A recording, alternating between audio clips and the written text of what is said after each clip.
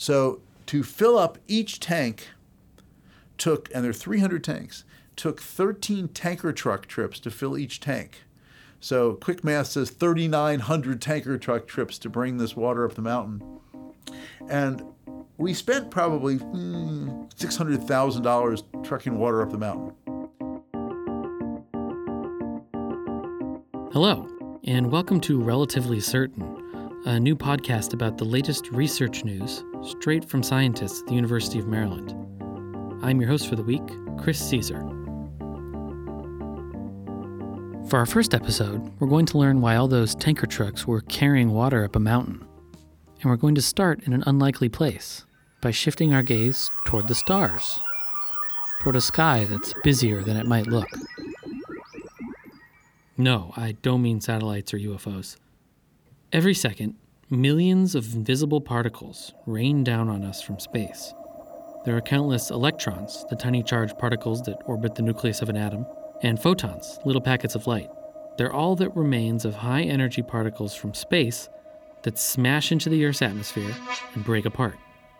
It's these things, the particles from space, that many astrophysicists spend their days thinking about. Well, I'm Jordan Goodman. I'm a distinguished university professor here at the University of Maryland, and I have... Goodman is a particle astrophysicist, meaning he studies some of the most energetic processes in the universe and the particles that they produce. He's leading a search that promises to create the clearest picture yet of the universe's most active particle hotspots, the places that fling a menagerie of high-energy particles toward Earth. Among the most energetic and mysterious particles in this zoo are the cosmic rays, many of which are the nuclei of elements like hydrogen or helium. No one really knew where cosmic rays came from when they were first discovered in the early 1900s. Nowadays, scientists know a bit more, but they still have some big blind spots. People have been observing them for a little over 100 years, which is a really long time on the scale of things, and yet we don't know where the highest energy cosmic rays come from. Goodman and a group of dozens of collaborators from the US, Mexico, and Europe have teamed up to build HAWC, that's HAWC with a C, the High Altitude Water Cherenkov Observatory. More on all that in a bit. It's an array of hundreds of huge water tanks on a mountain that searches for the origins of the cosmic rays. But there's a problem. Those cosmic rays that smash into the atmosphere, they don't really tell you anything about where they came from. Because most of the cosmic rays we observe, especially the really, really high energy ones, are charged particles. And charged particles are bent in the magnetic field of the galaxy, so they don't point back to where they come from. All this bending and bouncing matters a lot if you want to learn about the origins of cosmic rays. Luckily, there's a stand-in, something that scientists think is created in the same neighborhood as the cosmic rays, in collisions between particles moving at extremely high speeds. Something that travels to us pretty much in a straight line. Light. And not just any light. It's light that reaches us as high-energy photons called gamma rays. These gamma rays sit at the furthest end of the electromagnetic spectrum.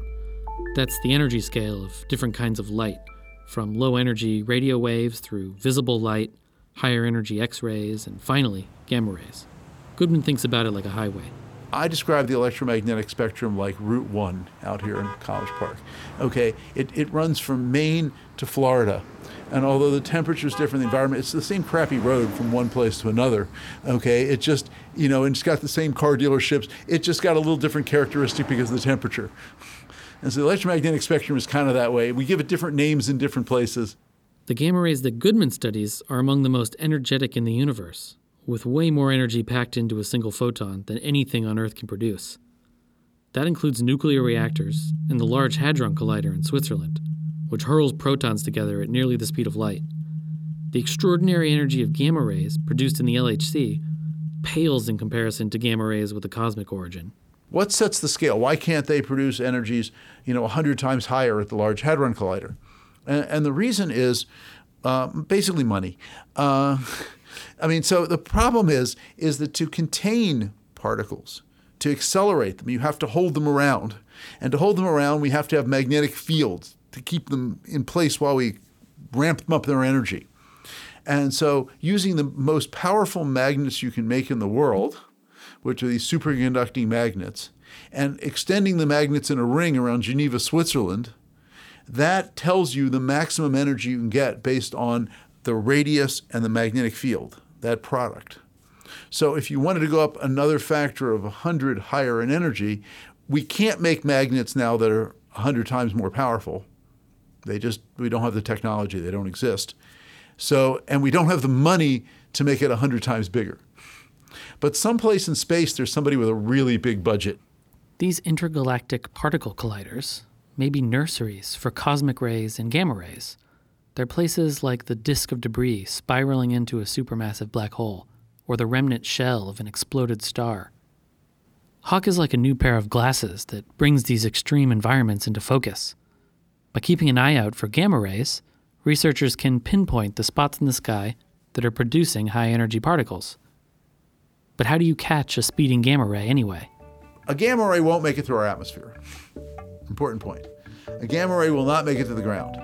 As soon as a gamma ray gets near atoms in the atmosphere, it splits apart, creating more particles and more gamma rays. These go on to smash into other atoms and create yet more particles and more gamma rays, cascading into a shower that roughly traces out the shape of a cone. So starting with a single photon, you can produce a shower of particles that has maybe anywhere from 1 million to 10 million particles, all moving at the speed of light, coming down through the atmosphere. And eventually each of these things gets lower and lower in energy, and eventually it doesn't have enough energy to produce more of these things, and then the shower starts to die out. And it will typically go from pretty much the top of the atmosphere down to, some make it to sea level, but at mountain altitude you can detect quite a few particles from these things. And on a mountain is just where Goodman and the HAWC collaboration chose to build their observatory, to constantly scan the sky for these showers, recording how much energy they have and the direction they come from.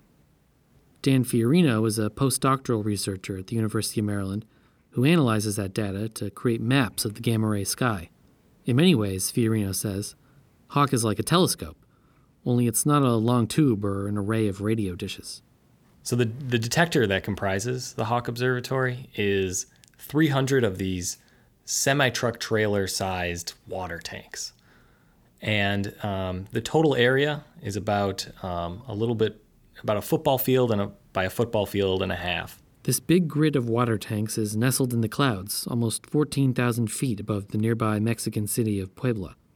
It's a challenging place to build a massive scientific instrument, especially one with so much water. Temperatures hover just above freezing there, so that's really nice because we have 300 water tanks, and we don't want them to constantly freeze and thaw. So how does all that water let scientists spot gamma rays? When a shower of particles happens to fall on HAWC, and actually this happens about 20,000 times a second, individual particles in that shower fly into the water tank. Many of them are going so fast that they actually break the speed limit of light in water. The effect is a lot like what happens when an airplane breaks the sound barrier and creates a sonic boom. Particles that travel through water faster than light create a shock wave, but instead of a wave of sound, like a sonic boom, they leave behind a cone of light in their wake. This afterglow is called Cherenkov light, and it's where HAWC gets its C. Detectors at the bottom of each tank capture some of this Cherenkov light, recording the time it hits with the precision of a few nanoseconds. Computers collect the signals from all 300 water tanks, and software checks to see if the signals match up with the size and shape of a gamma ray shower. If they do, the order in which the tanks light up tells scientists what direction a gamma ray was traveling when it hit the atmosphere. Fiorino sifts through this data to make plots for regions of the sky, essentially a cosmic fingerprint for different gamma ray sources. That is our bread and butter, sort of. And we call these spectra. So these are basically how many and at what energy. And the shape of these curves tells you a lot about the physics that's going on inside of these sources. Fiorino says that in addition to known sources, HAWC should be able to spot really elusive events that flash gamma rays on short cosmic timescales, sometimes over the course of just minutes. Astrophysicists call these gamma ray bursts. And these have become very popular in the last 15 years because the energy output by them is just incredible. If a gamma ray burst happened in our local neighborhood, so in the nearest solar systems, we'd be completely wiped out. Thing would take us out. So not a good early warning system. No. With HAWC. HAWC would see it, and we would all perish at the same time. It would be great for science, but... The whole process creates mountains of data, nearly 2 terabytes, each day.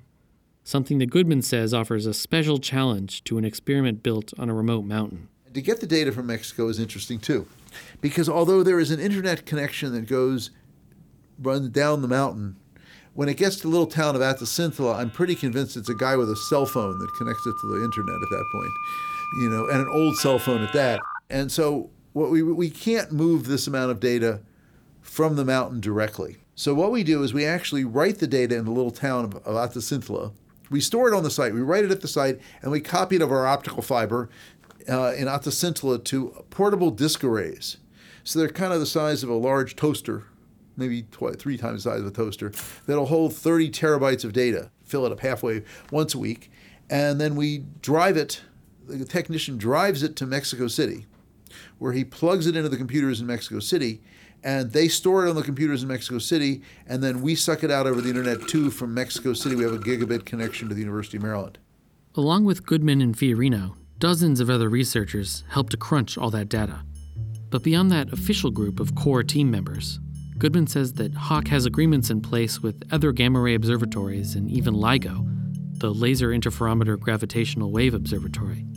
In 2016, LIGO announced that it had made the first direct detection of gravitational waves, distortions in space and time that Einstein predicted 100 years ago. In some cases, scientists expect that the huge astrophysical processes creating those distortions could also make lots of gamma rays. And we can go and look for LIGO events that happen in our field of view and see if we see the gamma rays that go with it. Although HAWC hasn't corroborated anything yet, Goodman says that the beauty of the experiment is its extensive archive of data. Someone could say something happened yesterday at this spot in the sky, and we have data. We don't have to point at it. I mean, if it was overhead for us, we were looking, and we have the data. HAWC itself even puts out astronomical telegrams, inviting other observatories to check on an area of the sky where HAWC has noticed gamma ray activity. But for now, HAWC is wrapping up its first 2 years or so of data collection, and is gearing up to publish the early results of its search. So we're pretty excited about the way HAWC is operating. It's working up to its design, and in some cases a little bit better. There are a few things we could still improve somewhat. We're still working on some things, So it's a really nice regime, and it's great to be able to have an experiment that is producing exciting science and lots of people working on it.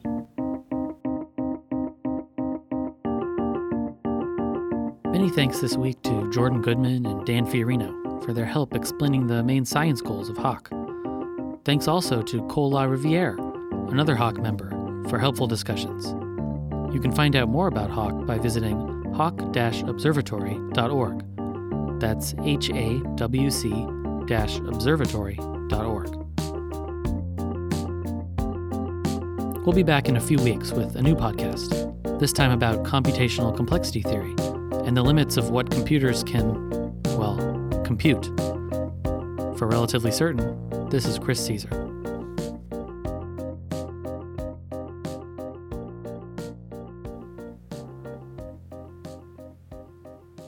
We have an incredible amount of lightning strikes, actually. So we have lightning happening all the time above us because we're up in the clouds.